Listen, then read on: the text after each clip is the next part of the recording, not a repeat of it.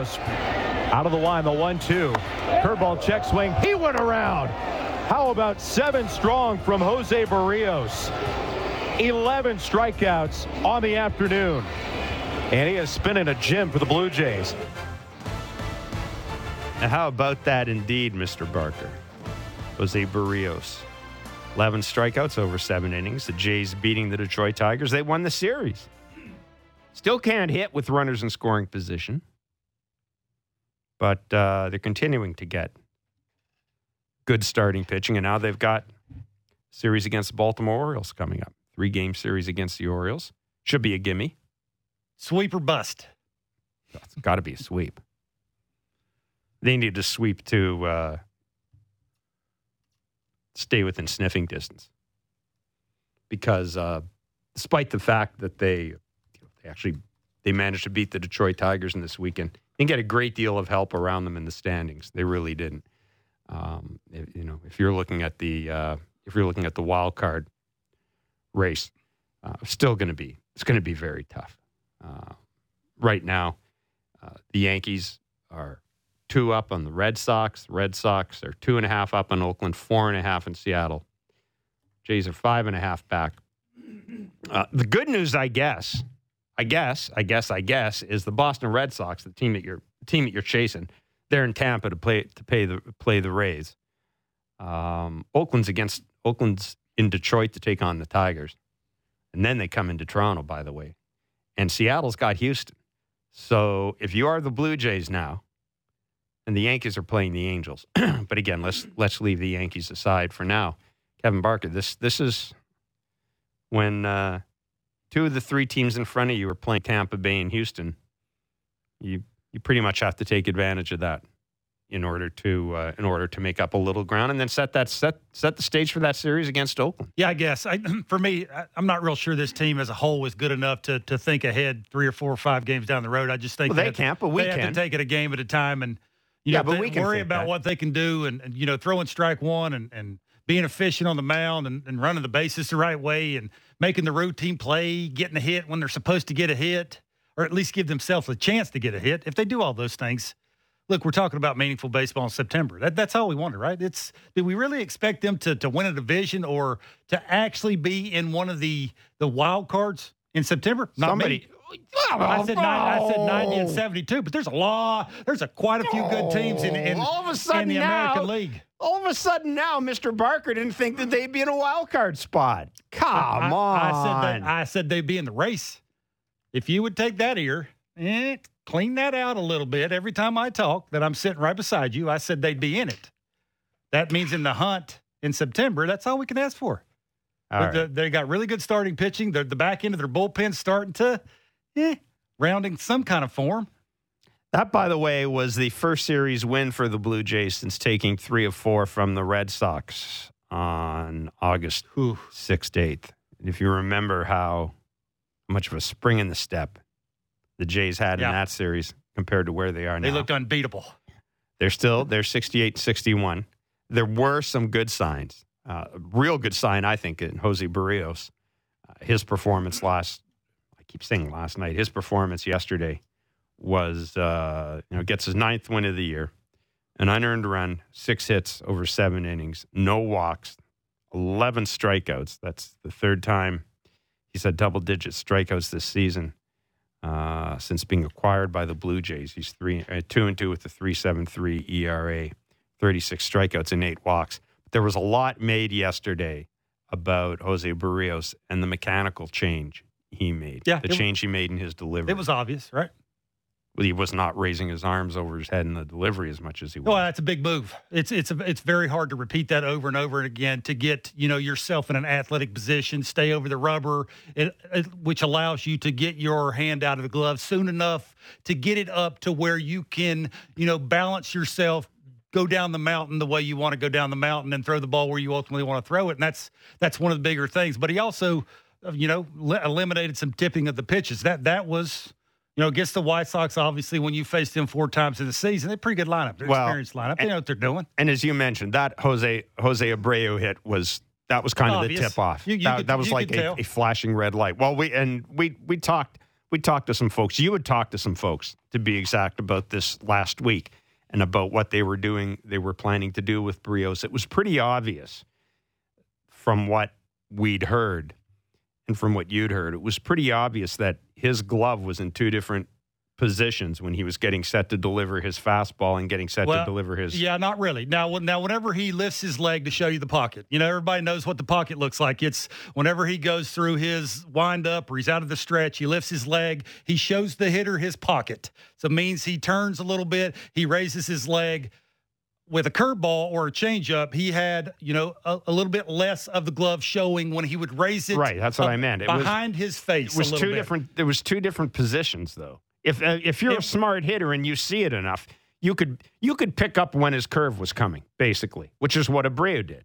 Yeah, well, that's I think what the sort of most of the lineup was doing with the swings they were taking, with the balls they weren't chasing. You could tell that was frustrating him a little bit. And it's a combination of the big move that he made yesterday, the change of the hands over the head, and also the difference between not tipping the pitches. Now, it'd be interesting to see against Oakland and some teams that he hasn't faced a ton, if it even matters. Now, I know eliminating a little bit of that big move has obviously added a couple of miles an hour to the fastball. Now, you could see it wasn't 91, 92, 93. It was 94, 95, 96 yesterday consistently. And he said afterwards that his balance was better. Sure, it was. And if your balance is better, you're going to have more velocity. The sooner you can get an athletic position, he's a very athletic pitcher. As soon as you can get to that, get a strong base. When you lift the leg and you can gather everything to get it going down the mountain at the same time, to be able to eliminate that part of it and just think about how much you want it to move, where you want to throw it, where you want to start it, and then let your talent and your experience take over with the sinker and the four-seamer and the curveball and the changeup. But the tipping of the pitches thing is a big deal too, because now, with the glove not so close to your face, and now you can tell it's a fastball. The glove closer to your face, you can tell it's a curveball or a changeup. These experienced teams, that gives them more of a chance. He's eliminated that. Now he can just not think about so much of that and think about throwing strike one and attacking with good stuff. He's got good stuff. Now, what did he throw? He threw 22 changeups yesterday, or 22 sinkers, I think. He threw 30 sinkers. He threw 22 changeups. He didn't throw a ton of breaking balls, which will tell you that, he was feeling confident in the way it was moving, how hard it was coming out of the hand. He didn't have to throw a lot of breaking balls because he was... Because the fastball was really good. Yeah, and that'd be interesting too. It is Detroit. I don't want to say that in a mean way, but they don't have the best of lineups, and you can work through that and still miss location a little bit if you got a little giddy up to it and some late movement to it. Oakland's a good team. They're going to make him throw strikes. They're going to make him throw quality strikes. That'll be a good test for him. But just for the everything that goes with going from one start to the other. You got a problem. You're good enough to fix it. You go out to in between starts, you take your bullpens, you work on things that you need to fix, and then you can translate that and go in a game and dominate. What's not to like about that? A lot to talk about out of that series, and we will do so over the next couple of hours. We'll also be joined by Ben Wagner, the voice of the Jays. 6:30, the Jays and the Baltimore Orioles will start their series tonight, 7:07 at the Rogers Center. Chris Ellis for the Orioles. Robbie Ray continuing to make a charge to the Cy Young Award. Robbie Ray will be pitching for the Blue Jays. John Harper of SNY New York will join us at the bottom of the hour. We'll talk about the Mets and the situation there with Javier Baez and Francisco Lindor and Kevin Pillar, and the thumbs down celebration, if you want to call it, that the Mets players were doing yesterday as a response to their fans booing. The Mets are not a very good team. And, of course, and I don't know if you saw on Twitter, but, of course, Marcus Stroman weighed in and said that it was fake news. And I love Marley Rivera of ESPN tweeted what your guy said in a news conference. Baez said in the news conference, we'll play the clip exactly what it was about. So, that team is a tire fire. And John Harper will join us because we're going to give you a bit of a history lesson on the Mets. And I'll ask John where that ranks in the top 10 list of Mets messes of all time. And John Harper and Bob Klapisch wrote a book called the worst team money could buy about the 92 Mets. The Mets have a habit of doing dumb things. They obviously had some really good players sitting in a room all together and go, okay, let's do this after we do something good. And nobody raised their hand and was like, you guys sure this is a good idea? We saw this this in New York? Now, we saw this in Toronto with the Leafs, with Salute-gate, when the Leafs players, and it's a hockey thing where everybody gathers at center ice and raises their sticks and thank the fans. And the Leafs, at one point in their decades of suckitude, decided they weren't going to do it. So, of course, everybody noticed it, and it was, involved Phil Kessel and a couple other guys. And, it was... I don't know how I feel about this, because I kind of like players to give it back to fans every now and then. I have no problem with it. Frankly, it makes me laugh. It's like when your good friend A.J. Burnett walked off the mound in Toronto and people were booing him and he tipped his cap. I like that. I have no problem with that at all. Yeah, I think I'm okay with that. I'm just not okay with the team figuring out ways to make fans feel bad about what they're doing. You'd almost like to say, why don't you get together and figure out how to hit the Braves instead of doing that. But anyhow, we'll talk to Harper about that. The point I was making was the Salute-gate thing was a little different, because that was something the players started to honor their fans, and then they pulled it back from the fans. That to me is a little different than this. But anyhow, we can talk to John about that, and maybe talk about the glory days of Bobby Bonilla threatening to beat the hell out of Bob Klapisch and Brett Saberhagen shooting bleach at reporters through a hypodermic needle. Yeah, that was I'm not fun. sure I'd like that. A fun time in that Mets clubhouse, let me tell you. So, again, we got a lot to talk about. We'll get with that. 590-590 is the text line, as always. 7:07 is the first pitch. The Jays took 2 of 3 from the Detroit Tigers. Where do you want to – we'll talk a little more about Berríos with there's some good stuff. There is some good stuff. Bo was good in the 2 spot. He seems to look like he's a little more under control. Got to mention, by the way, George Springer is in the – you've probably already heard that. George Springer is in the lineup tonight. He will be leading off and DHing for the Blue Jays. Just trying to see if we have a Jays lineup yet. But that's certainly good news for the Blue Jays getting not bad news. Getting George Springer back. I've got to think that Bo would hit second, but I should see the lineup first. So? I should see the lineup first. You're right though. Bo hit his home run, his first home run since August 9th. Seems like a lifetime. But his first home run since August 9th. He looks a little better. Home runs come in bunches. It's about the pitches. It's about timing. It's about how you're seeing the ball. For me, it's just how easier his takes are looking, how soft he's getting into his front side, how now the big overswing is not as much there as it was 2 or 3 weeks ago. Now he was 5 for 9 and hitting in the 2 spot. If it's me, I ain't rocking the boat. You got a guy that's hot. Maybe he's feeling frisky. Got his mojo back. Maybe it has something to do with the 2 spot. I don't have any idea, but I just know he was 5 for 9. That would tell you a little something. So maybe they should leave him there. Now maybe they have, but it's just they sort of need him to maybe not chase as much, try and get a ball out over the plate, something he can inside out, the bat-to-ball skills, the bat speed and the hand-eye coordination is all there. Now it's just refining what you're swinging at. And, it's accumulation of things. I think he's healthier. The ball off the shin, that's a little bit better is the word. And all the mechanical things for me is it allows him to do things when he's quieter. Now, he's not going to be real quiet because the leg kick is big. But it can be quieter. The landing is quieter. It's softer.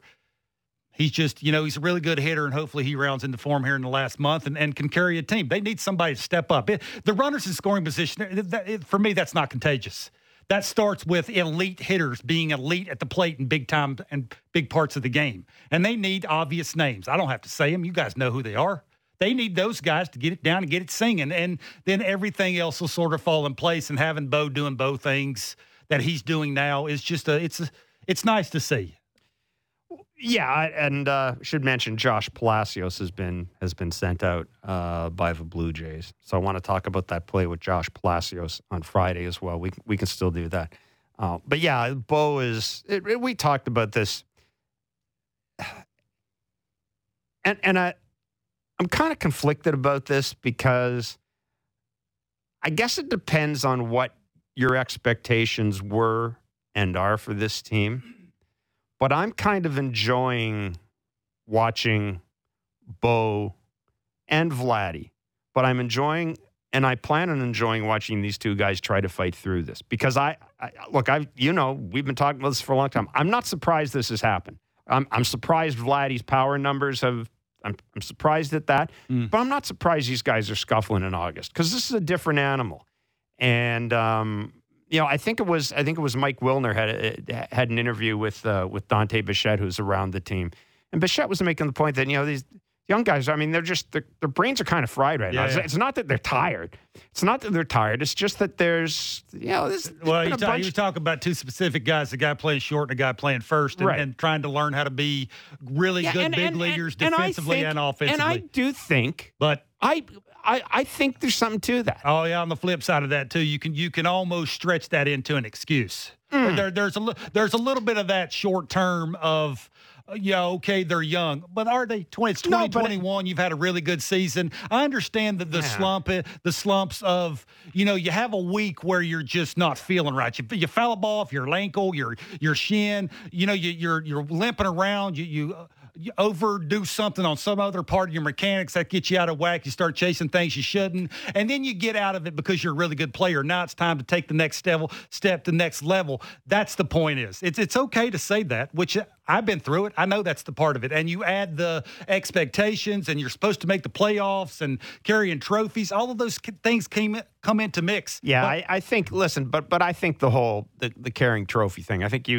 You've mentioned that time and again, and that's something Bo said at the first day of spring training, his first interview. I didn't come away thinking that Bo thinks this team is going to the World Series. I think he was saying that to make a point. So I wouldn't necessarily hammer on that. I expected this, man. I really did. I'm not surprised by anything I've seen out of Bichette and Vladdy. Yeah. The only thing that's surprising me, I'm surprised at how good Vladdy is defensively. And, we kind of put the jinx on Bo. We were talking about how good he was defensively with Wagner, and then he makes that error. He's human. But I'm saying I'm happy with where those two guys are defensively. I think if you want to sort of sit there and say things that have gone right for this thing, things Charlie's done well and things that haven't, I give Charlie and that coaching staff a lot of credit for keeping these two guys healthy and getting them on the field every day. I'm not exactly sure I'm in the camp that you're in about him helping keeping people on the field. That's up to the player. Like, you give the player more credit than you do the manager about that. I'm sure the conversations are there. How you feeling? Do you need a DH? Do you whatever? But it's more about routines and working out and eating right and. I think all the time. Those are things for me that come into play more than the other part of it. Dante's point was these guys are still learning that. 1,000% they are. I'm not saying that they're not. I'm just saying they're really, really good players. And it's, they got a really good team. Like, I think that's, for me, if you're a Blue Jays fan and you look at their team where they were a month and a half ago and where they're at now, I understand who they haven't had in the lineup, which has hurt them a lot. Because that puts a lot more pressure on other guys to carry the load. And sometimes they're just not capable of doing that. And can we also say, by the way, that a couple of veterans, in particular Randall Grichuk, and maybe less so because his lack of performance has been more recent, Teoscar Hernandez. I mean, Grichuk hasn't exactly stepped into the breach here. Neither has, for the most part, Teoscar in the past couple of weeks. Now, Teoscar's had a good year. I'm not saying that he hasn't had a good year, and I still think you've got to talk to the guy. I still think you have to sign the guy to a long-term contract. He's part of your future, all that stuff. So I don't want to go down there. But I will say this: in addition to the two young kids, there've been there have been other folks that haven't really stepped up in that situation and contributed. Yeah, again, it gets back to that. I sort of thought that Teoscar could carry a team for a while. He could, when somebody that's big time gets hurt, he could, jump on my back. I'll help you get through this. 3 for 30, his last 38 is not the best way to do it. And mechanically, he could be trying to do too much. He has a little bit too much upper turn, which is getting him out and around the baseball. That's why you see him swinging through breaking balls and hitting some ground balls to the pull side. But look, did you really think that Randall Grichuk consistently all year was going to be Randall Grichuk he was the first 2 months of the season? I did not necessarily expect this type of fall off to the point where he would be one of the worst offensive outfielders in baseball in the past couple of months. I mean, the numbers are just there. He's not very good right now. He's not a very good player right now. He's just not. Well, By no statistical analysis is he a good player at this time. We mentioned Josh Palacios has been sent down. I want to deal with that play Friday, first of all, because we'll get it out of the way. I'm talking about the play in the 8th inning. Josh Palacios dives. Victor Reyes scores an inside the park home run. Now, my first thought, Kevin, was I'm watching that play and I'm going, okay, no doubles defense. You don't want the ball to go over your head. That should be your first priority. Then I watched the replay and I'm thinking to myself, if I'm Josh Palacios, I'm probably trying to make that catch. And so I wanted to bounce that off you. I'm not certain. He didn't miss it by much, first of all. Secondly, I had a bigger issue with the throw from Dickerson to Semien, which was, that whole thing was completely botched. Cutoff relays all year for the Blue Jays hasn't been real good, whether it's the guy throwing it, whether it's how they line up, whether it's how aggressive they've been going out to get balls in bigger ballparks, those kind of things. Just, occasionally just sometimes looks like they're not doing their homework enough. But, yeah, I'm with you. I got to ask you, every center fielder in baseball would have done for that. Well, that's what I was going to ask you. Is there a center fielder? Randall Grichuk would have done for that. Yeah, he would have probably called it. Thank you. That's the difference is to go on here and yell and scream about Josh Palacios not making a play, the no doubles in a giant ballpark with a guy that, doesn't hit a ton of balls over people's heads is that really where you're going to play? And that's fair, right? If you're a center fielder and you're athletic and you can run a little bit and you can get decent jumps and you can run and your manager put you in the lineup in a big ass center field. If push comes to shove, I'm blaming more the manager and the front office for putting a guy in there instead of putting Randall in center field. Knowing what these games mean, knowing who you're playing, knowing who's coming up that you have to play. It's just hard for me. How do you blame a guy who's trying to show a team that he belongs in the big leagues? Who, is a decent offensive player. It's not a great offensive player. He's going to be a bottom of the lineup guy who is a defensive first player who can make a play to change a game, and then you ask him not to dive? Yeah. It's hard for me to do that. I'm very much with you on that. But I will admit when I first saw it, that was my first reaction. Yeah. But then the second replay, I'm thinking, first of all, he almost had it. But secondly, you're right. There isn't a center fielder out there that doesn't go for that. And then ball. I heard Charlie in the Zoom call after the game say that I'm going to talk to him. Talk to him about what?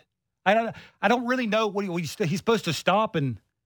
Yeah. When you could have, if the ball wasn't tailing a little bit because the right-hander was inside out in the ball, and it had a little tail away from the outfielder,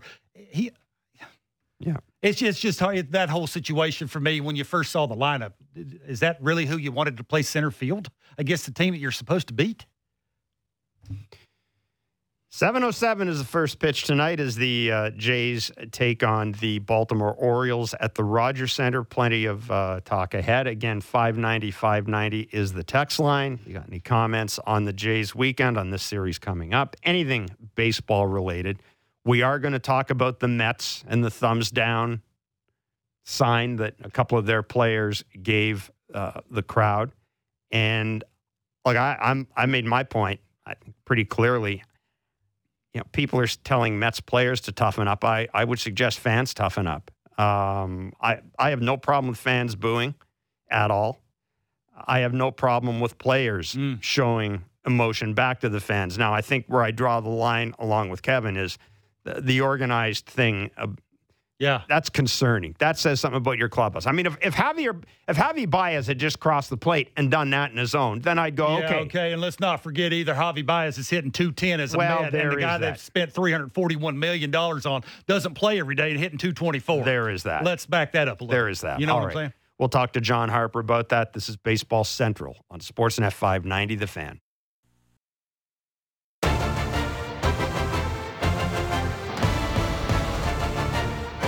It just feels bad when we strike. When I strike out and I get booed, it doesn't really get to me. But like I want to let them know that when we success, we're gonna do the same thing to know how to let them know how it feels. Because if we win together, then we gotta lose together, you know. And the fans are really a big part of it. So in my case, they gotta be better, you know. I play for the fans and I love the fans, but you know, if they're gonna do that, they just putting more pressure on the team, and that's not what we want. That was Javier Baez of the New York Mets yesterday, being asked about the thumbs down sign that he and some other players, Francisco Lindor and Kevin Pillar, cooked up, I guess, as a response to what they see as Mets fans being unduly harsh on them. It's funny because when I knew that we were going to be joined by our next guest, John Harper, I'm going to bring John Harper in right now of SNY Sportsnet New York. John, thanks so much for joining us. I think you know where I'm going here. My first reaction was, okay, I know that Harper and Klapisch did a book on the 92 Mets called The Worst Team Money Could Buy. So I saw that, and then I went back and remembered Vince Coleman tossing a firecracker into a crowd of fans waiting for autographs. It was outside Dodger Stadium, right? In 93, yeah. He injured a 2-year-old girl. Of course, there have been a couple of, sexual misconduct allegations involving members of this front office and previous front offices. Saberhagen shooting bleach into a crowd of reporters. Well, that was right. Now let's get John Harper join us. I want to bring you in, and I want to use that as a jumping off point. Tell us a bit about, first of all, give us your impression of what we're seeing right now with this team and compare it to some of the previous Mets controversies. And please don't leave out Mr. Met being suspended for giving the fans a raised middle finger, because that was one of my favorites. Yeah, I forgot about that. That was what, the last couple of years. That wasn't back in the 92 days. But, this team right now, well, it's in the midst of a complete collapse for starters, which doesn't give you a lot of leverage if you're a player to be worried about how the fans are treating you. But this is, we've seen this before, and actually, there is a comparison there to that 92 team, which that people probably don't remember, actually had the highest payroll in baseball that year. They signed Bobby Bonilla, who was the highest paid free agent that year. Bonilla was a lot like when Francisco Lindor is getting a lot of heat here. Is kind of although Baez said it, there's a feeling that Lindor is kind of behind this whole thing with the thumbs down. He's kind of complained about getting booed, despite the fact that he hasn't performed for his $341 million contract, but that he's kind of behind this whole thing. And he came in as Mr. Smile, which, as you may remember, Jeff, Bobby Bonilla came in and said, "Oh yeah, as a guy from the Bronx, you're going to have to wipe the smile off my face." Which then he proceeded to put earplugs in when he got booed and complained, called the press box because the E9 on the scoreboard was too big. Who did he threaten? Who did he threaten to take out and quote, show you some areas of the Bronx? Wasn't it, or something like that? Or I'll show you the Bronx. That was Clapp after the book came out. Okay. Yeah, I'll show you the Bronx. Yeah, that was a complete disaster with Saberhagen shooting bleach, and that was the next year actually. But it was just one thing after another, and it was another story of a team that didn't perform. And listen, in New York, when you don't perform, you're going to get booed. It goes all the way back to Mickey Mantle, for God's sakes, Strawberry Piazza, guys who eventually kind of came true and became these beloved figures. But you got to, New York takes pride in it. And sometimes I think it's silly. There's too much. It takes pride in making guys sort of, quote, earn their stripes. Giancarlo Stanton was booed by the Yankee fans his first home game ever.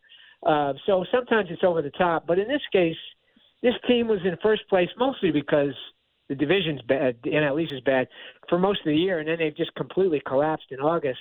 I really think they lost a lot of their identity and their mojo when DeGrom went down because he was such a force for them.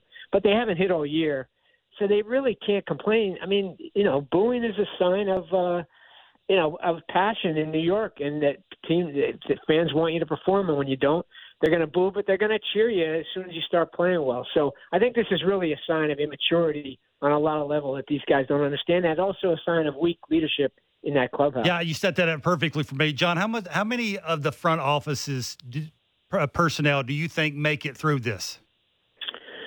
Yeah, that's becoming a real good question now because nothing has really gone right in terms.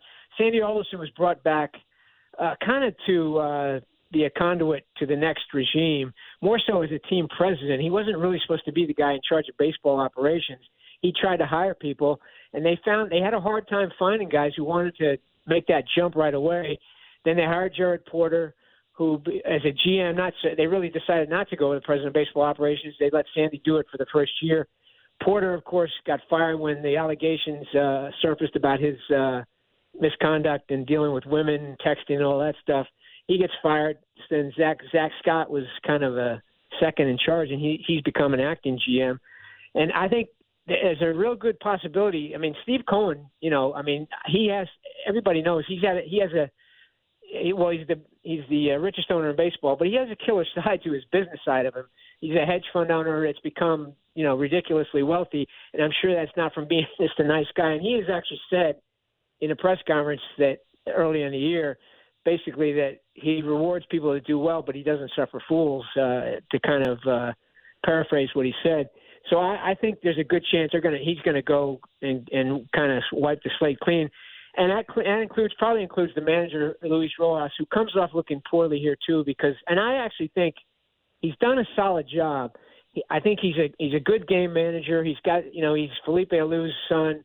He's got a real good background, managed in the minors for a long time, and he's got the trust of those players. But he looks bad here because the team's underperformed for a second straight year, and also because he was caught off guard. It seems like anyway with this thumbs down thing, and when he was asked about it, basically said he didn't know what was going on. This was after Baez had already been in the Zoom conference to say it. So he looks bad here. I can't imagine. It's not looking like he would survive unless this team goes on a huge run here, which you wouldn't expect. So I think Steve Cohen's going to make a lot of changes. John, one of the other things I was wondering about this is, what this means. Well, the two guys here, Javier Baez and Francisco Lindor. Now, Lindor is already signed. He's here in New York for the long term. Baez is a free agent. I think a lot of us thought the Mets were going to sign him, or would at least take a serious shot at signing him. But we have seen players in the past, right? George Foster, when he was with the Mets, was never comfortable. Was it Ed? And you're going to have to correct me here. I may be wrong, but wasn't it Ed Whitson that essentially got booed out of New York? That he couldn't pitch at Yankee Stadium because fans were on him so much. Is there any concern that we're seeing maybe a development of those two situations here? Well, it's fair to ask the question, and it has been asked a lot this year because Lindor has not looked like the player the Mets signed up for. That's for sure. To $341 million. And I was on record early on last spring as saying, why don't you want to see what this guy can do in New York before you give him that contract? Especially, he was coming off a kind of a down year last year in Cleveland. So, whether that has anything to do with what's going on, but he has not looked like the same hitter. He's played great defense for the most part, and that is as advertised. But he hasn't hit all year, and I've started to hear things over the course of the season from scouts about how, high velocity was giving him some problems in Cleveland, and that's what we've kind of seen, that he looks like he's kind of cheated early to get to the fastball, and he's really looked bad against breaking stuff at times. So he hasn't hit. He's had little stretches where you think he's going to get it going, but he really hasn't. And he's been on the record as saying, to quote him, it sucks to get booed. So this has kind of been something that he's been talking about all year.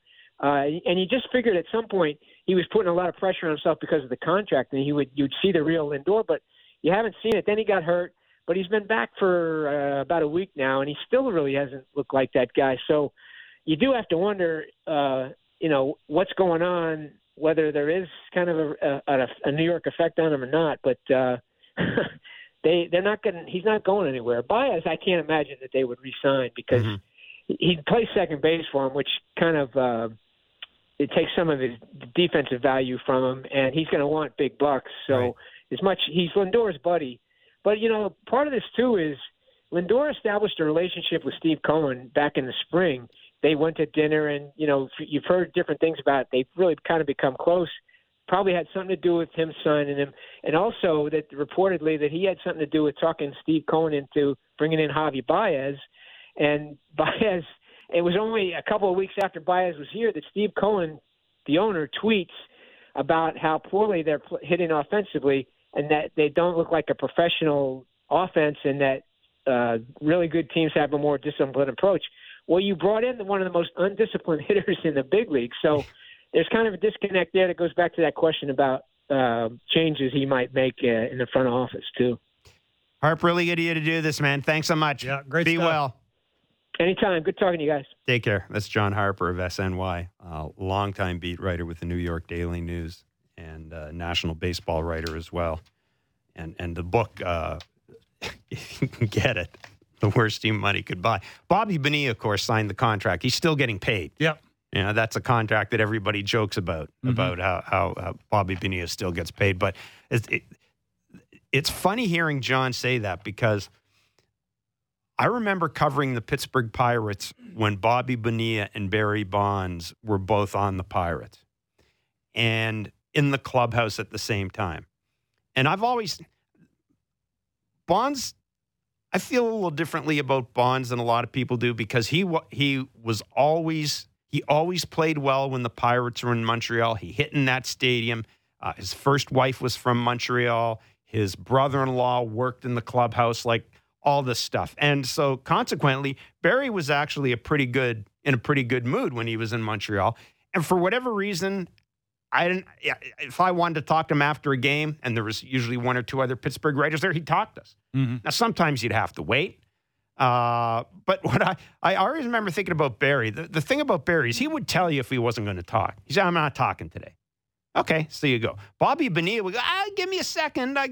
Give me a second. You'd wait for 20 minutes. He'd come back and go, nah, it's kind of late. So everybody had this idea. Bobby Bonilla was the fun guy, the smiling guy. He was the good teammate, yada, yada. Bonds was this jackass. And when Bonilla went to New York, that was the narrative, much like was the case with Lindor. Mm-hmm. You know, Bobby Bonilla at one point he was a good player, he was a good hitter, and he was kind of a friendly guy. You know, he was quick to smile. Same thing you see with Lindor. So I think Lindor will be okay here because the other thing I know about New York, Bark, is if he hits 340 next year and wins the MVP award and the Mets win the World Series, they're still going to like him. But, the Kevin Pillar thing, I don't understand how on earth a guy like Kevin Pillar would get involved in this. And to your point, I just don't understand how you organize something like this. Yeah, and even if somebody asks you the question of why you do it, just say it's something our team, we do internally. It's really none of your business. I mean, you could say that. You don't have to come out loud and say why you're doing it. You know what you should really do is just say, you know what, I've really been upset with the way the fans are treating me. That's my response to the fans. If it's to get your message across, that's how you do it. Sometimes it's just better to say nothing. It's easier to do that just occasionally. You don't have to do it all the time. Occasionally, it makes it fun for us. But with no Jacob deGrom, who are they? They have an identity crisis for me. They don't have an identity. They don't have Noah Syndergaard either. There's no identity crisis. Or there's no identity. Like, who are they? Yeah. Without Jacob, they're really – they just don't have a good team, period. Right.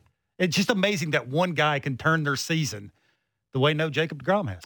590 is the text line. We'll get to it. We'll also get you set for the first pitch tonight, 7:07, Jays and Orioles. This is Baseball Central on Sportsnet 590, The Fan.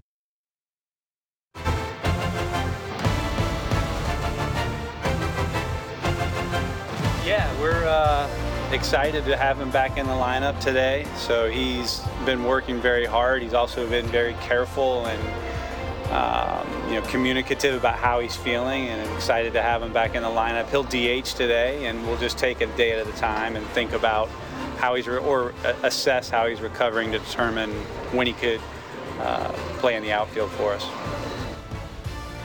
That is Ross Atkins, general manager of the Toronto Blue Jays, earlier today doing immediate availability as George Springer will be in the lineup for the Blue Jays. He will be leading off. He will be DHing. We still have not seen the Jays lineup yet. Charlie's keeping it secret against the Orioles. Don't want to tip your hand against the Orioles. Yeah. Chris Ellis, scary. Well, now come on, Chris Ellis. They haven't seen him before. You know what that means? They have them exactly 2-1 in the seventh. What that means. Exactly. Pino in Toronto says the Mets are all smoke, no fire.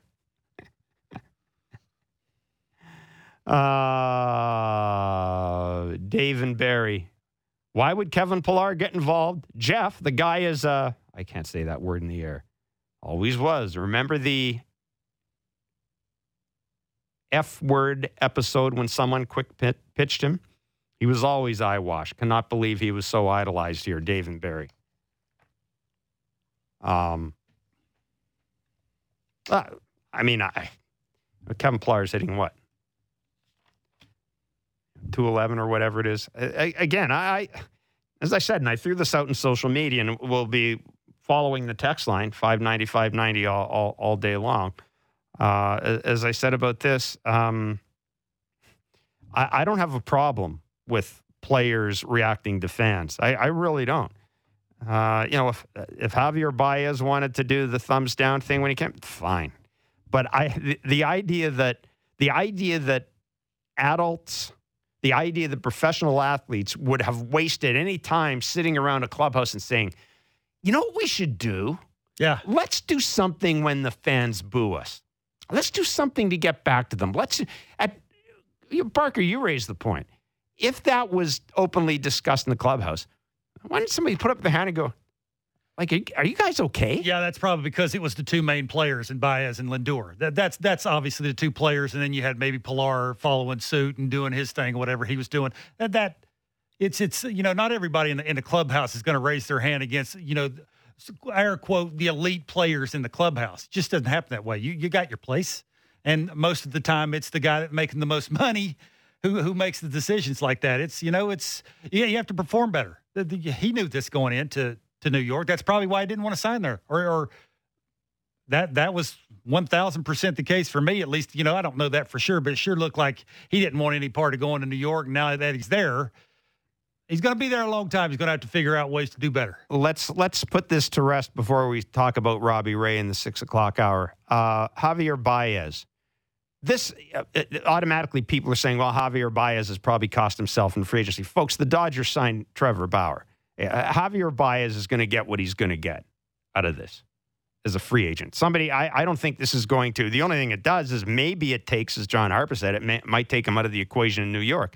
But, Bark, if you were interested in Javier Baez before the trade deadline, I would be more concerned about his hitting in New York than the thumbs down thing. Somebody's still going to give him a 5 or 6 year deal next year, or a 4 or 5 year deal. I don't think this is going to have any impact on it, do you? Yeah, I'm not sure about that. I think it depends on where the team's at. If it's a rebuilding team, you got a bunch of young guys around him. You want him to sort of be the sample guy, lead by example. You don't probably want young guys following, the thumbs down, that kind of thing. And, big moments, big markets. There'd be a lot goes into it. The years and that kind of thing, he's going to get what the market says he'll get. But where he goes, I think it might eliminate a couple of places. The bigger markets, the markets that when you're not doing well, you get booed. You have to perform at the highest level. He played well in Chicago. That's a pretty big market. Chicago's not really but it's not boo New York. Me when you're doing bad. They're not that kind of market. They're not like New York. No, especially the Cubs. Everybody. Ask Giancarlo Stanton. Yeah. He gets booed all the time. All the time. You ever heard him say anything? He takes it like a man. That's what you do when you're making tons of money and you're not performing. You take it like a man, and then you go out and show them why they shouldn't boo you. Period. End of story. I have no sympathy for these guys. I really don't. I still think Lindor's one of the top 10 best baseball players in baseball, even though he's having a bad season. But I think it's a little bit of the mental side of it has to catch up to the physical talent. Yeah. Well, I agree with what John Harper said. I love Francisco Lindor, but if it's me, I need to see how a guy can handle New York before I toss big money at him. I just do. I still think that there's something about being in New York that and being a baseball player in New York that requires a certain approach, and you got to find out if a guy has it or if he doesn't have it. Robbie Ray takes the mound tonight against Chris Ellis of the Orioles. Robbie Ray, 9-5, 272.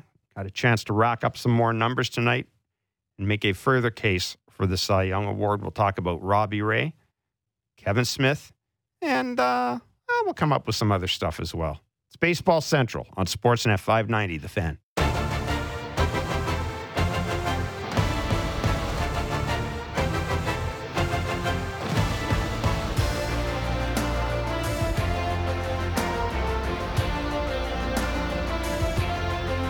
feel good about the team. We feel good about the shape of the organization and feel that we have enough season left to really make a good run. We have yet to have all things clicking at once. Even in that 9-2 stretch, it was really our pitching that kind of carried us through that point, and we've yet to have a time where all things have been happening for this team, and very confident that it's in our future, and certainly hopeful that it starts sooner than quicker.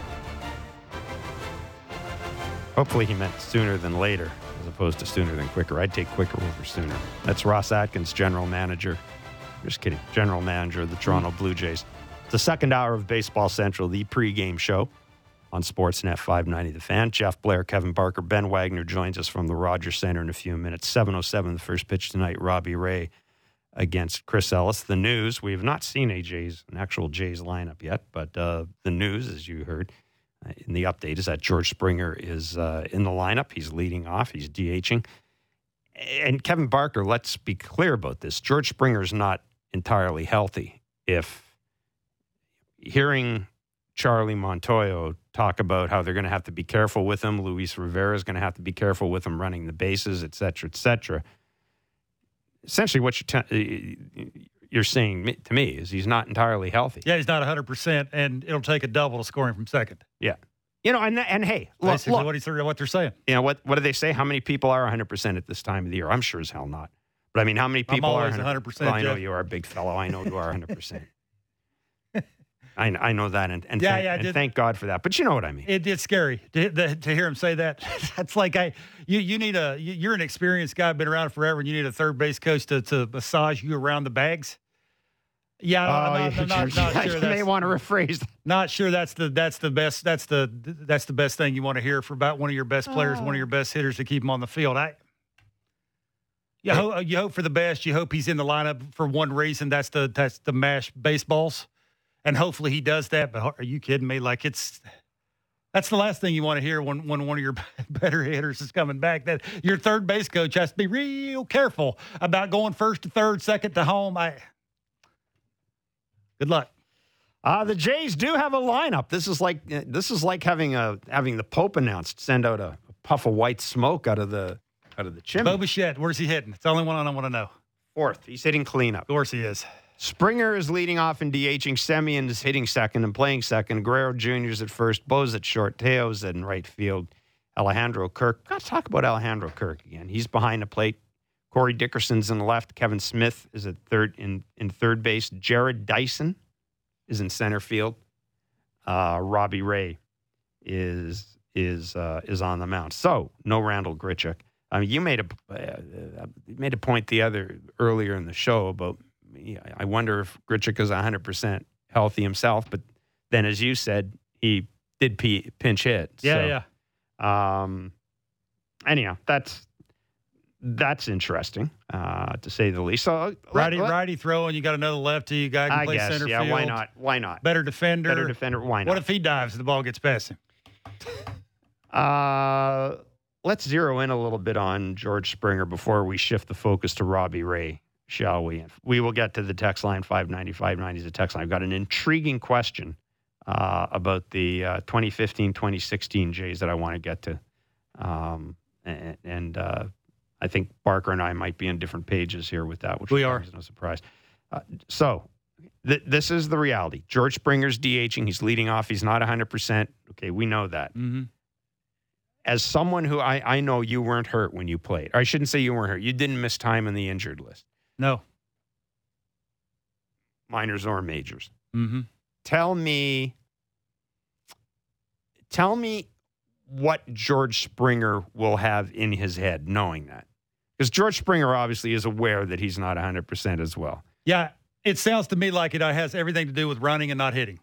That's the one thing for me. Whenever he hits the ball leaves the barrel of the bat. That's when he needs to back off, not make the turns as much around the bases as he normally does, not full speed, maybe not sliding into second base, how hard he would run through the bag at first base, those kind of things. But it sounds like in watching him and people that I've talked to offensively at the plate, It just doesn't seem like when his foot hits the ground, his front foot, that his turns, when he throws his back hip at the baseball, everything's a go. It's everything after when he's leaving the box. That's the big worry. And he's a grown-up. Yeah. Figure it out. That would be one of the things, too. Well, there you go. There you go. How about that? Obvious. Let me ask you this then. Okay, if we accept as fact that George Springer isn't 100%, why is he leading off? Because he's one of the best leadoff hitters that we've seen in the last 7 or 8 years in baseball. What I'm saying is, if essentially what we're saying right now is you want him doing as little as possible on the base pass, why wouldn't you drop him down into the order where he was before? I don't want to state the obvious, but they are hitting $133 since August 13 with runners in scoring position. Well, it doesn't sound like, offensively what we've seen, he's going to be running the bases a lot. No, but further to my point, if they're having a hard time hitting with runners in scoring position, why not take that bat, put it down in the middle of the order? Why not take that bat, have him hitting behind Vladdy Jr.? You gave him $150 million to lead off if he's healthy enough to hit, and that's his thing. When he came back, he came back the last time you hit him in the middle of the order. Marcus Semien was raking. Okay. The lineup was different at the time. All right. I have an issue for me, a bigger issue of moving Bo around than I do putting George Springer, not 100% in the leadoff spot. Why are you moving Bo around? He's 5 for 9 hitting the 2-hole. I know that's a small sample size, but don't he look different? Everybody that watches the game that are fans of the Blue Jays. We've all said he was. His approach looks different. Yeah. He looks comfortable. He looks like he has found his place. And now you're asking him, okay, with 2 outs coming up with a runner in scoring position, I get the numbers. But occasionally, don't rock the boat. And it just seems to me like having Vladdy looks different, too, with Bo hitting in front of him. For whatever reason, use your eyes occasionally. That's the whole thing. Use your eyes. Don't overthink it. Marcus Semien right now, does it really matter where he hits? It absolutely does not. It doesn't. Let's be realistic. 100% you think Marcus Semien will be a Blue Jay next year. Will Bo and Vladdy be a Blue Jay next year? For me, it's more important for them to Springer, Bo, Vladdy. Establish something, get it down, get it singing. That way you gain some momentum going into the offseason. You get everybody, those 3 guys can be on the phone going, how good are we going to be 1, 2, 3 in the lineup? That for me is just, I think they overthink it a little bit too much. I get why, because of how Bo sometimes is better than most of the other guys with runners in scoring position. He'll let the ball travel a little bit more, think middle the other way. I mean, I've already said I just like watching Bo in the cleanup spot. I really do. I find it hugely entertaining.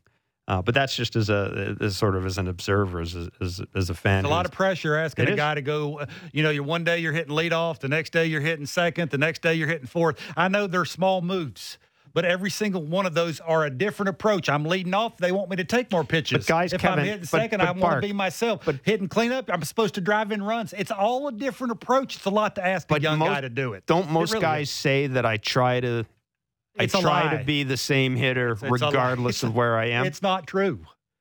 Sorry, I've done it. It's not true.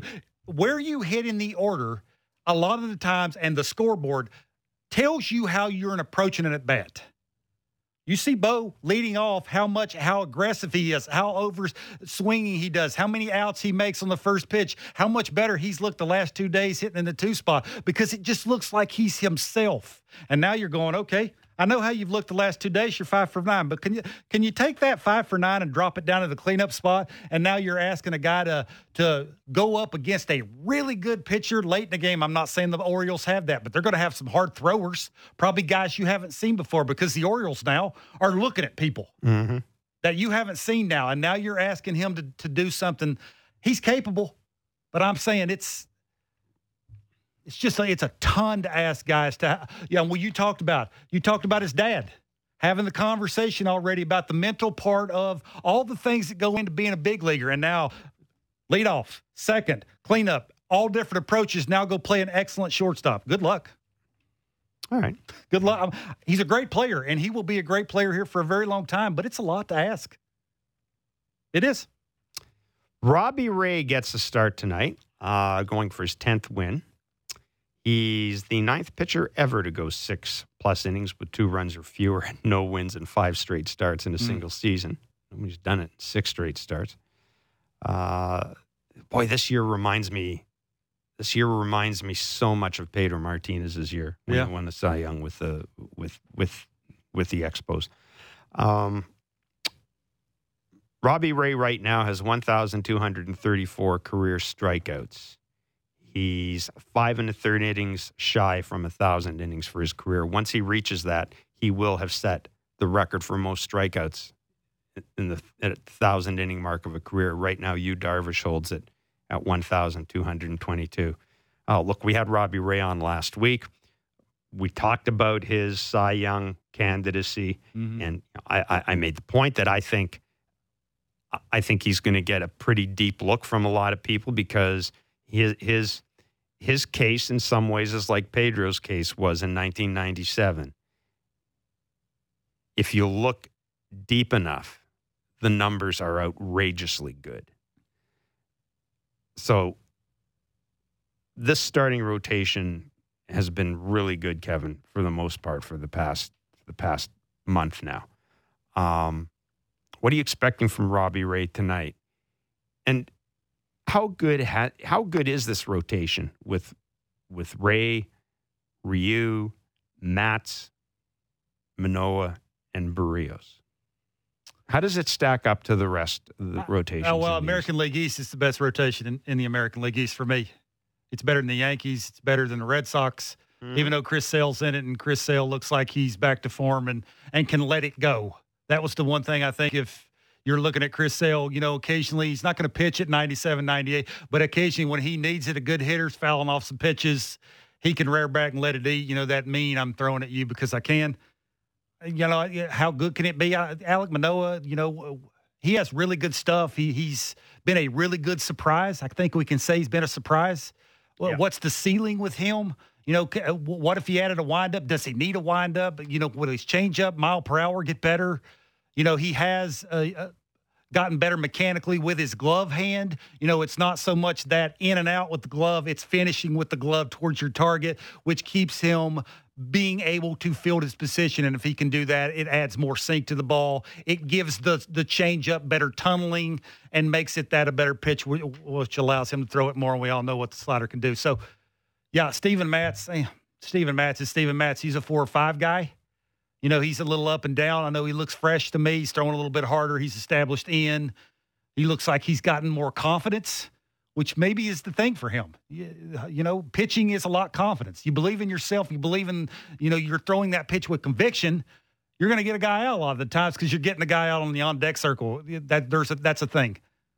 Ryu, that's a tough one for me. Depends on who he's facing. You feel comfortable, big game Yankees, big game Red Sox, big game Tampa Bay. I don't. I'd rather have the other 3 guys. Jose Barrios, look, it's one thing to do it against Detroit. It's another thing to do it against Oakland, the Yankees, Tampa Bay. Those are the tests for me. Will the stuff work? Can he repeat the delivery? Can he keep from tipping pitches? The more they see him, the more they're going to game plan against him. They're going to start trying to find little things that he's not doing to give them an advantage. That'll be an interesting thing too. But I really like it. It's something to build off of. And if their offense in August can catch up to their starting rotation. Yeah.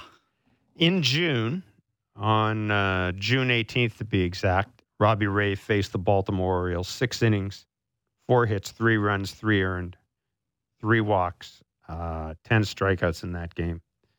How different a pitcher, and that turned into a 2-1 loss to the Orioles. How different a pitcher is Robbie Ray now? 5 strikeouts, in June. In June, he had 5 strikeouts. I'm not sure he's any different pitcher. He's just not messing around. He gets a lot of swing and miss on his slider. He gets consistent swing and miss, and 75% of the time it's not a strike. That'll tell you how good it is, how late it breaks, how much they have to respect velocity of the fastball, the location of the fastball. You're that was right-handed the season hitter. Low. By the way, that was the season low for innings. He's had 6 quality starts in a row. He's working on 20 quality starts this season. That's the thing for me is, you forget about the wins. Now, nobody wants to think about the wins except the starting pitcher. That's a big deal for them. You get them in a room, you ask them one-on-one. It's a big deal. That's their job, is to win the games. But it's not the deciding factor. But a quality start is. You get a quality start most of the time you go out there, that gives your team a legit chance to win. You know, the repeatable delivery that he has, the consistent arm slot, I think is a huge deal, right? We talked about Berríos and tipping his pitches. Well, you can tip your pitch by having different arm slots on 2 different pitches. How can he throw 2 pitches? Well, it's quality pitches, but every single time he releases it, it looks the same. It's coming out of the same slot. Everything in his delivery looks identical. It's impossible for a hitter, especially a right-handed hitter, to pick up something different to give them a chance to lay off of one of them. And he's real mad at you. That plays for me. I've been standing in boxes with guys that are mad at you, that have good stuff. It's a different pitch. Now he has, instead of 2 pitches, he has a 3rd pitch. Ben Wagner's going to join us in a few minutes, and we'll talk to Ben about Ross Atkins' comment about essentially saying he thinks there's still some runway left for this team. Sure there is. Sure there is. But they sweep the Orioles, they're in a decent place. They have to sweep the Orioles. What they can't do is 2 and 3 ain't going to do it. No, they got to start. They got to start racking up some wins very quickly here. 590 is the text line. I want to talk about Kevin Smith. He is at third base. Obviously, with Santiago Espinal going on the IL, we're going to get us a steady dose of Kevin Smith. We saw him hit his home run yesterday. Give me your assessment of Kevin Smith from what we've seen so far. Yeah, for me, from what you've seen, it's a little unfair. You know, we haven't seen really enough of him to know consistently if big league pitchers see him, the adjustments he can make on the fly, pitch to pitch, at bat to at bat, that kind of thing. It looks to me like his defense at third base is a little bit more advanced than offensively he is. You know, what he doesn't want to swing at the plate. His leg kick is okay. He's got a little uppercut. Looks like a right-handed, left-handed swing. You know, a lefty's got a little natural uppercut in their swing. If he gets a pitch that's down, gives him a better chance of barreling up baseball. But I think that's it. And then really, you know, it's very hard to have a legitimate answer to your question because we just haven't seen enough of him at the big league level. I do know he has pop. They hit a ball to left center in that park that he just left in Detroit. That's something. You know, he almost left in center field, which is he almost had another one that Derek Hill took away from him. That's a long way. You know what when they start spinning it. That's sort of what they're trying to figure out. Can he hit velocity? Can he hit velocity in? Can he hit velocity up? And once he shows them 2 out of that 3, maybe then they're going to start spinning it to him more. That'll be the true test. But he's not going to hurt their team, I don't think. You know, perfect scenario, is he the guy you want to be in left field? Absolutely not. Are you okay him playing third base defensively? He looks like he's got fast twitch muscle enough at third base to make the play strong, accurate, enough arm to throw it where it needs to go. But it is what it is. This is what you got. Yeah, listen, it's going to be him or Espinal at third base. That's the way this team, that's the way this team is right now. And I'm the Espinal thing. Okay, I don't know if they think as highly of him as we do. If they did, they'd be playing him every day. And I know he's injured now, but when he was healthy, yeah, why wouldn't he? You see what I see with a bunch of lefty starters on the mound, and he gets a ground ball. You can go to the refrigerator. You know that's an out. He's out. Ben Wagner is the radio voice of the Blue Jays. He will have the call of the game, 7:07. The roof is open. We've got the live camera feed here. It looks gorgeous. The Jays and the Orioles.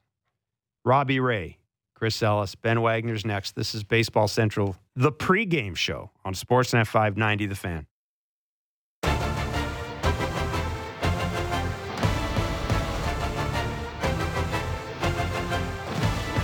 All right, 7:07 will be the first pitch tonight.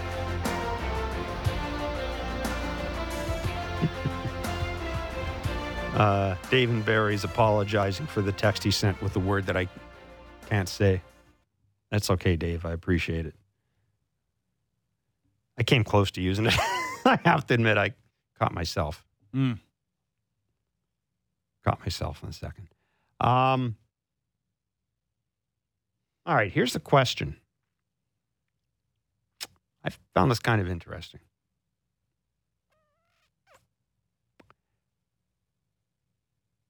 And it's from Sebastian in Ottawa.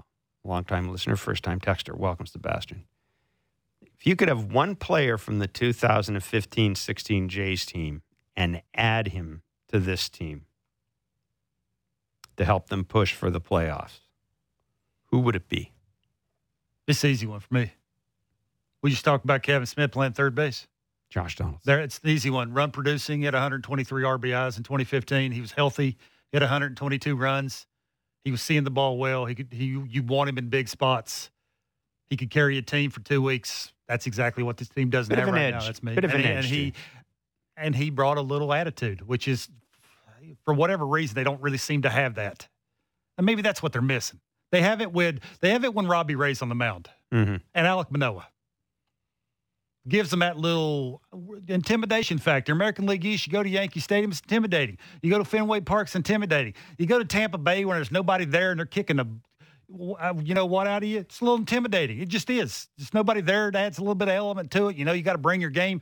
Coming to Toronto right now, today, intimidating. Adding Josh Donaldson for me would bring that.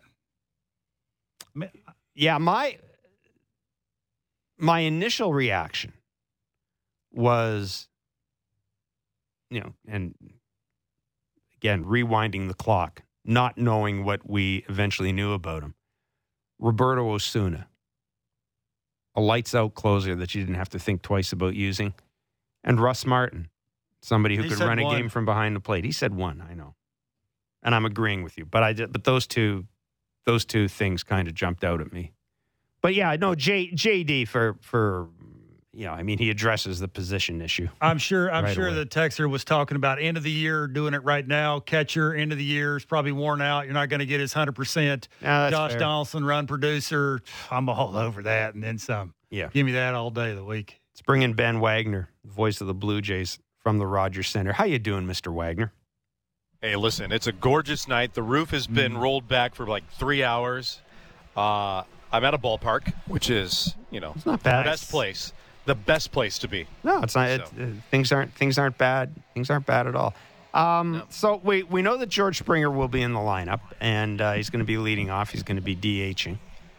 Both Kevin and I we looked at each other when we heard Charlie's comments about essentially saying he's not 100%, and they're going to have to be a little careful with him on the bases.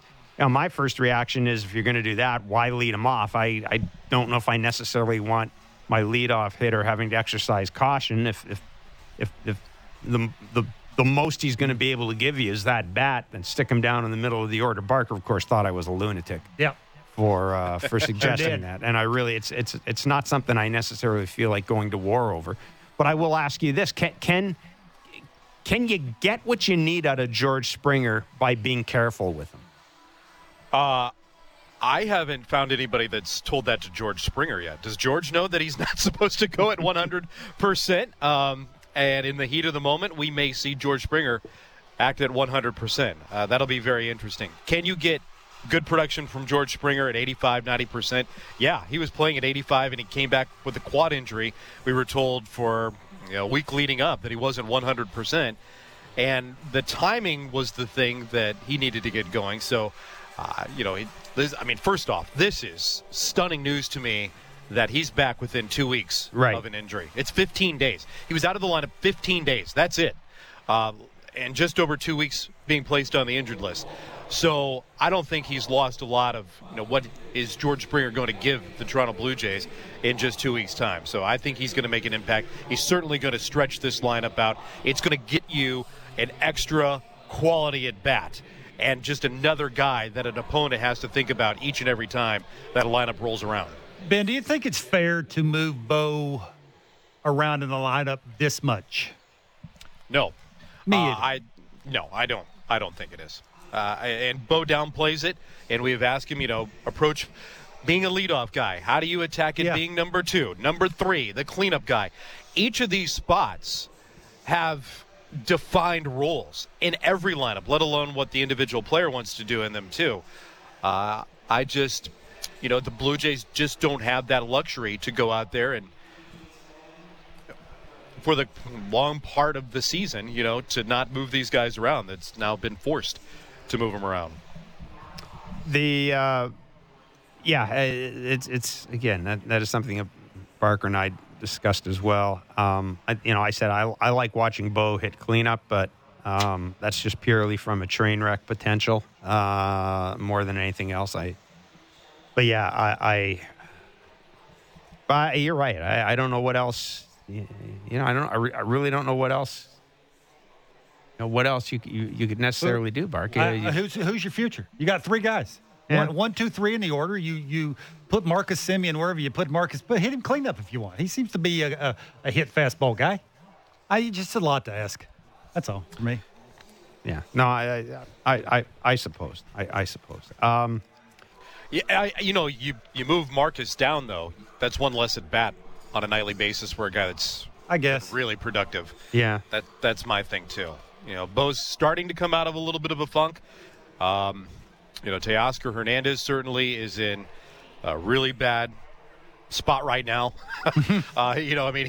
He's lost. He's taking pitches that he was crushing the first 4 months of this season. So I think this is the top 5 is what they focus on, or the top half of the lineup is what you hear a lot of the coaches and the players focus on. And they'll tell you that it doesn't matter as long as these are our core guys, the top 5 guys coming around. And if you get somebody in the 7, 8, 9 pot that can produce and flip that card over, it's going to be a big night for the Blue Jays. How important was it, or how big was it for Tim Mayza to get that opportunity, to get that save? And the sense you get from people, Ben, is that the Jays may now have kind of developed a nice rhythm with Jordan Romano in terms of workload, in terms of use. Are you getting the same vibe? Yeah, I had a conversation with General Manager Ross Atkins about that specifically today on both those guys. One, the development, the maturity, and just the confidence that Tim Mayza has in himself when he's out there on the mound. But now it's a little bit of a balance where you're not going to get Jordan Romano for 3 straight days. Somebody's got to step in there and be a closer. Tim Mayza has emerged as that guy. We talked, I think it was during the last homestand with you guys, right? They shifted him on the mound a little bit. Mm-hmm. Got a little bit more of a crossfire action. That slider's coming back. It's got a little bit more deception, and things are rolling right now for Tim Mayza. And that is a great luxury to have with the Blue Jays in a night that you're maybe not going to have Jordan Romano. And if you've got them both, wow, that's a great combination in the 8th and the 9th for the Blue Jays to have at the same time. So this is definitely something that took some time to get to, and Mayza had a little bit of elbow inflammation. He's worked a lot, still within 2 years of coming off of Tommy John surgery. So there are some parameters, that they're trying to keep him in. But that 10-day blow certainly has big dividends, and hopefully the rest of the way for Tim. And then Jordan Romano, they finally calmed him down. They got him to go to that slide step. The velo is back, which is all very, very, very good things for Jordan Romano. And with that slider and his ability to manipulate the slider and get that feel back, that is where the Blue Jays definitely want to have him now going into the month of September. Impressions of Kevin Smith's game early on for you? A little bit better defensively, in my opinion, than I was prepared for. Mm-hmm. I never got a chance to see him play outside late game assignments in spring training. So what are you really getting a gauge on? Pretty solid as a shortstop in the minor leagues. Played a lot of third base the last couple of years.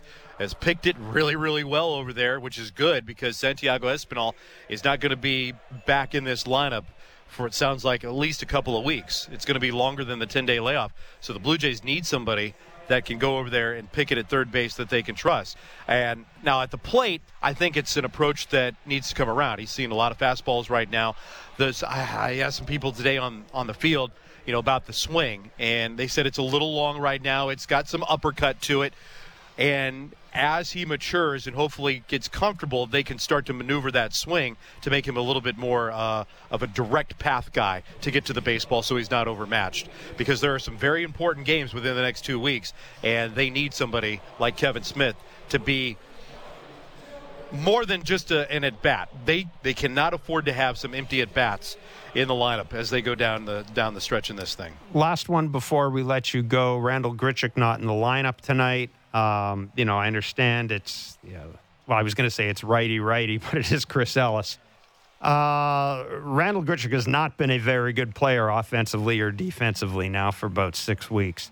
Any talk at all about why that is, Ben? I mean, I understand he's, Randal Grichuk's, his numbers are what they are, right? And he's going to end up having a Randal Grichuk type of year, but boy, this is a bad time for him to disappear from this team. It is bad, and maybe you can hide it now that George is coming back on the offensive side of things, which was also surprising that Grichuk was in the lineup today because he crushes the Orioles. I mean, crushes. Yeah, he does. That's right. I mean, he destroys the Orioles. So having him out, I think, is a really good feel of where the Blue Jays, when it's time to sit down and make out this batting order, where they feel Grichuk is at the plate right now. And got 21 career homers against the Orioles, by the way. His most against any team. I wasn't exaggerating. Crushes the Baltimore Orioles. But, Randal had some bad at-bats and has had a pocket of bad at-bats right now, and it's not going very well. He was over-exceeding earlier in the year, much to his own surprise, when he thought he wasn't going to get any playing time.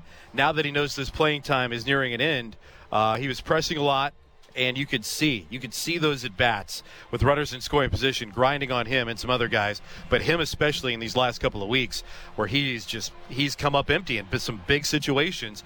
And this is the sacrifice. Jarrod Dyson goes over Randal Grichuk in the lineup. Go rest your voice, Ben. Look forward to your call. See you later, buddy. All right, guys. See you in half an hour, I guess. Absolutely. Well done. Right. Ben Wagner, the radio voice of the Blue Jays. 7:07 is the first pitch. We'll be on the air at 7 o'clock. As always, you can listen to Blue Jays Talk immediately following the show, only on Sportsnet 590 The Fan. And a reminder that you can catch Blue Jays Talk and Baseball Central wherever you get your favorite podcast, your favorite podcatcher, such as, for example, Stitcher. We really haven't talked about Grichuk all that much. We just touched on it a bit. Do you want to? Let's take a break and come back because I know you've got some thoughts on Randal Grichuk. Let's take a break and come back and take a deeper dive into what ails Randal Grichuk. This is Baseball Central, the pregame edition on Sportsnet 590 The Fan.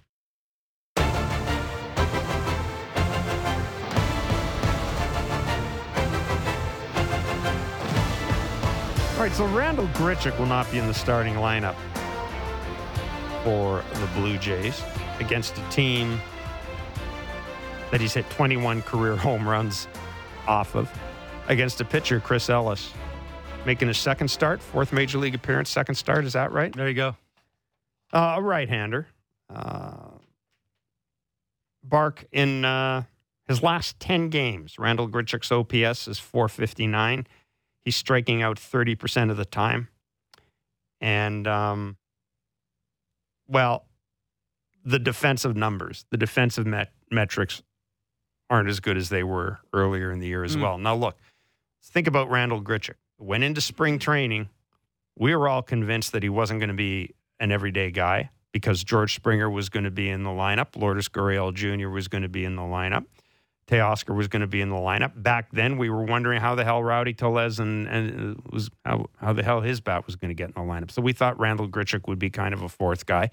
Quite frankly, I think a lot of folks thought Randal Grichuk might be traded. Well, George Springer gets hurt. Randal Grichuk gets a job and runs with it and has a terrific start to the year. But he's just disappeared. And we talked about not having George in the lineup, how the kids have had to step up, and I get all that. But, man, Randal Grichuk could have this was such a good opportunity for him. Such a good opportunity. Yeah, I think that's a lot to ask. Yeah, it's a lot to ask. August, you mentioned the numbers. His OPS is .577. He's hitting $173.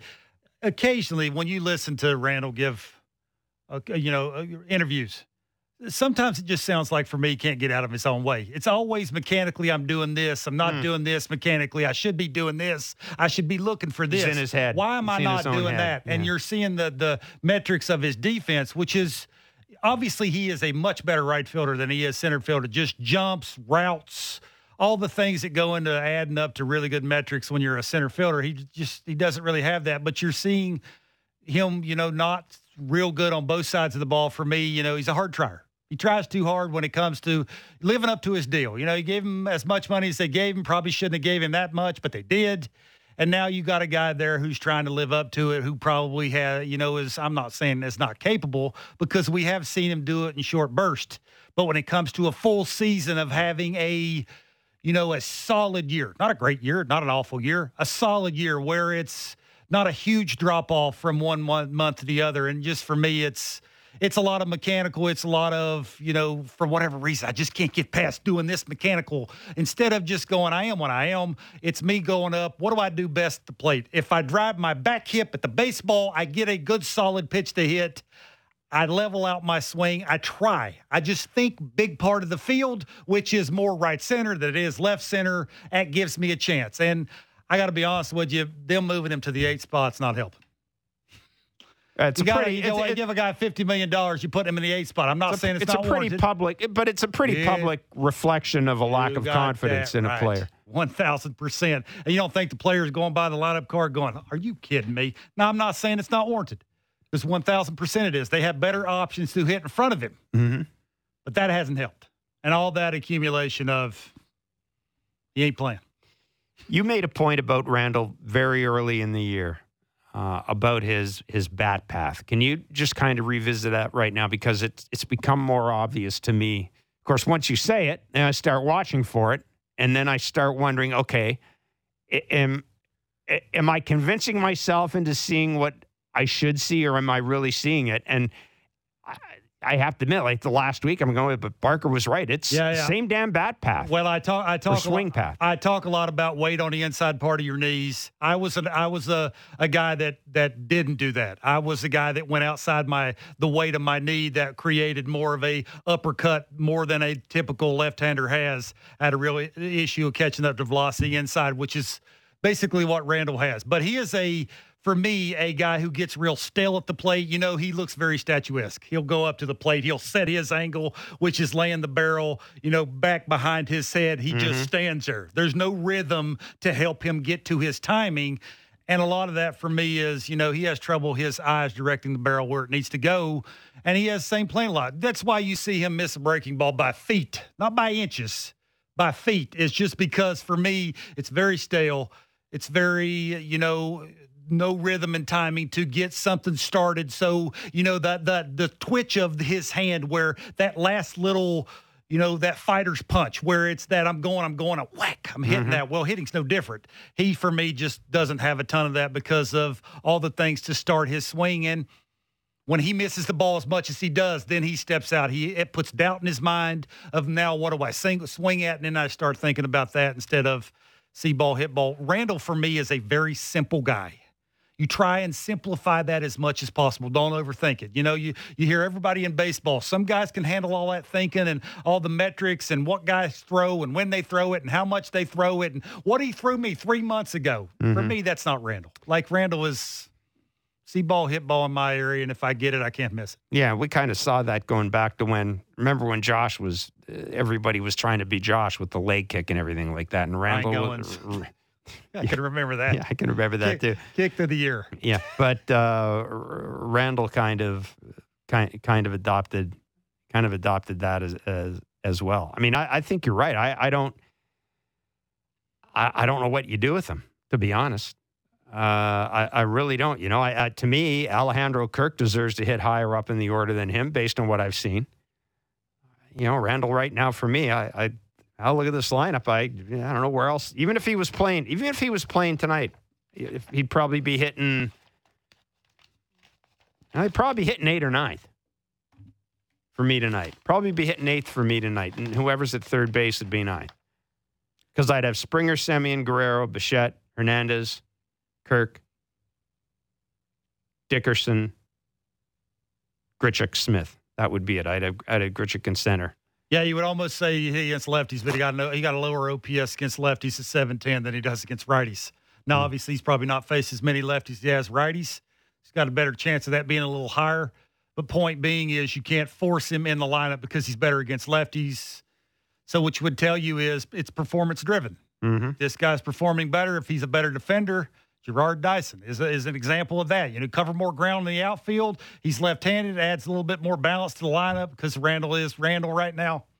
Randall's on the bench. Yeah, it's funny, isn't it? When a team is going well, you think back to what we were saying when the Jays were on that run early in the year. We were saying, well, I mean, we were worried about lefty-righty balance. It doesn't matter now. All their hitters are right-handed. And there's no lefty hitter you're gonna put in to replace anybody. But once a lineup starts scuffling, you kind of do notice the lack of balance. Bless you. You kind of do notice the lack of balance, don't you? Well, I think it's you're trying to get as many people as hot at the plate as possible all at the same time, and to have a guy, you empty at bats. I think Ben just said that. You can't have too many empty at bats at the bottom of the order just because now that Springer's in the lineup, you're getting guys that can't get on base, and you're hoping that, Smith and Dyson can maybe work some counts, maybe a swinging bunt here and there, get a guy on, and Springer comes up who doesn't have to run the bases because he can get the foot down, squish the bug, go back leg city, and it's 2-0 instead of 1-0. It's that kind of thing. And, it'd be a little bit of searching and some begging. At least they're trying. I'm going to get grief for this because people are going to think that it's some sort of deep-seated prejudice against Alejandro Kirk, who did get a big hit for this team in that series against. Before you move on, if I told you that when the Blue Jays picked up Randall Grichuk, he would have 32, 29, and 21 homers, you go what? You would say what to me? It's quite a find. There you go. Like it's when you look at his numbers, you look at how many home runs he's hit. Can you really argue with it? Yeah. All right. Alejandro Kirk, because if I don't say something good about Alejandro Kirk, people are going to hammer me for. I keep telling people I have no doubt that Alejandro Kirk can hit in the majors. I have no doubt about it. I just don't know if he can be an everyday catcher. But you know what? He's got me willing to see. He's got me willing to see. Not hitting cleanup. I know it worked out, and he had a big one. Yeah, but that's. I get, what they're seeing and what he's done in the big leagues, which the bat-to-ball skills and being able to inside-out velocity to the other side of the field with some authority. Don't come around every day, right? Mm-hmm. You're looking at that. But, it's the long season of 1 through 162 games. If he can contribute to that, if he loses 25 or 30 pounds, he's got to get in better shape. It does look like he's lost some weight. And I haven't done any digging on that to ask around and see if he stepped on a scale. But he has. If you look at him in a uniform, he does look different, which will tell you maybe he's trying. Maybe he sees a window. Well, I'll tell you another thing. I'll tell you another thing too. As Russ Martin used to talk about, and you would know this because you've been around clubhouses. Catchers do lose weight during the summer. Like it's he's been hurt a lot, so you wouldn't give him that. But they would tell you. But Russ Martin always used to say, you basically at some point you got to sort of fatten, and Russ was not going to fatten himself up, but you are going to lose. You are going to lose weight, and you got to monitor that. And I'll tell you another guy, and I know we don't generally say his name, but one of the things Greg Zahn talked about when he played, and I remember covering him with the Expos, he'd lose like 20, 25 pounds in the summer. He'd eat like a pig, but he would just lose too much weight. So, yeah, I would think throughout the year that's a good thing. The more you squat, the less pressure that puts on your knees. And Russ also used to talk about side to side. It's an easier thing. Russ also used to talk about going with a lighter bat too in the summer. Yeah, I've done that a bunch of times. You use anybody's bat when you're struggling. I'm sure Randall Grichuk used everybody's bat on the bat. So's Teoscar Hernandez. I wonder if there are guys that are saying, "No, don't use my bat. I don't want you to use my bat." There's been a ton of people that's struggling, walk up and want my bat. I'd hit them with it. Oh, come on. You got to be a good teammate. Not a chance. You got to be a good teammate. I was trying to get to the big leagues. I didn't care if you got any hits or not. It's all about me, buddy. I was out of there. Oh, come on. I make more money in September than I'm making 5 months in the minor leagues. You own your own. Go buy you some new bats, buddy. You ain't getting mine. On, so you mean I'm not no team. If I'm your teammate, team thing in the minor leagues don't work, buddy. I hate to break that news to you. No. So if we're playing for the Louisville Bats and I'm a teammate and Bark, you're on a roll. You got you got a bit of a streak going, and I'm scuffling. I go, hey, Bark, let me use one of your toothpicks. I will. First of all, it wasn't a toothpick. It's a grown man bat. Right. I would trip you and punch you in the back of the neck and tell you to get out of here. Not a chance. No chance. Dude, that doesn't work that way. That's sorry. That's mean. But even now we're in the majors. So you're in the majors. Majors. You get like 1 million bats a year. If I'm Kevin Smith, nobody's getting my bat. If I'm George Springer, established, back the Brinks truck up, you can have whatever bat you want. All right. Okay, that's the fine. difference. Okay. I was going to. That's kind of where I was going. That's where I was going. If I'm Kevin Smith, I'm hiding my bats behind my clothes in my locker. I find old sweet one. You ain't getting it. Sorry.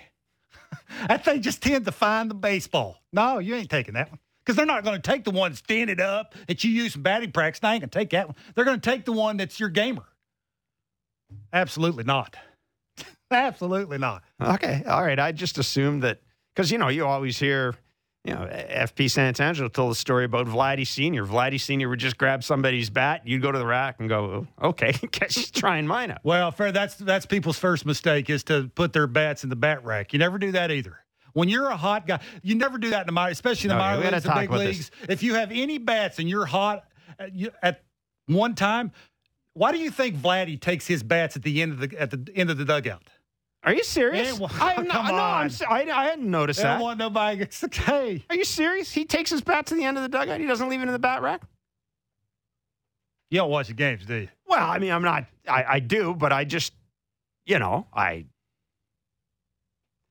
give it to you. I mean, I know guys sleep with their bats and all that. Yes, but that's extreme things. You ask like any golfer who has a driver that just every time they swing it, that ball just feels, you can't even feel it. Like it just comes off that club like, oh boy, are you kidding me? And then somebody walks up to him and goes, hey, can I use that? Well, that's different. How's that different? Well, that's different because you're that is not different. Because you're a golfer and you're not on a team. And oh my gosh. That's, not a chance. The guy that is going to, use your club could be a guy that kicks your ass in the East-West Chester North-South Classic the next day or something like that. Right. So, okay, I got to watch that now. Who was the guy? Oh, God, I wish we had more time. 90 seconds. Who is the major league guy you played with who guarded his bats like they were gold? Jeremy Burnett's is one guy. Jeff Jenkins was another guy who I used to try and steal Jeff Jenkins' bats all the time, and he would always hide them and not let me have them. And because we were sort of the same hitter, and I used to try and, sort of be like him. He was established, made some money, and, I had the leg. And he was a good. You liked him as a teammate. Not really. I thought you liked Jeff Jenkins. I'm just kidding. Jesus, I got a list of guys you like and don't like, and he was on your like list. Yeah, well, the list that I like was real small, but yeah, that is true. I can't believe it. You think just people, willy-nilly. Here, take mine up. I'm raking. How about they break it? Well, no, I'm not saying you're gamer, but I mean, if you got another bat, which one you think they're going to take? I guess the dented one that don't got no hits in it.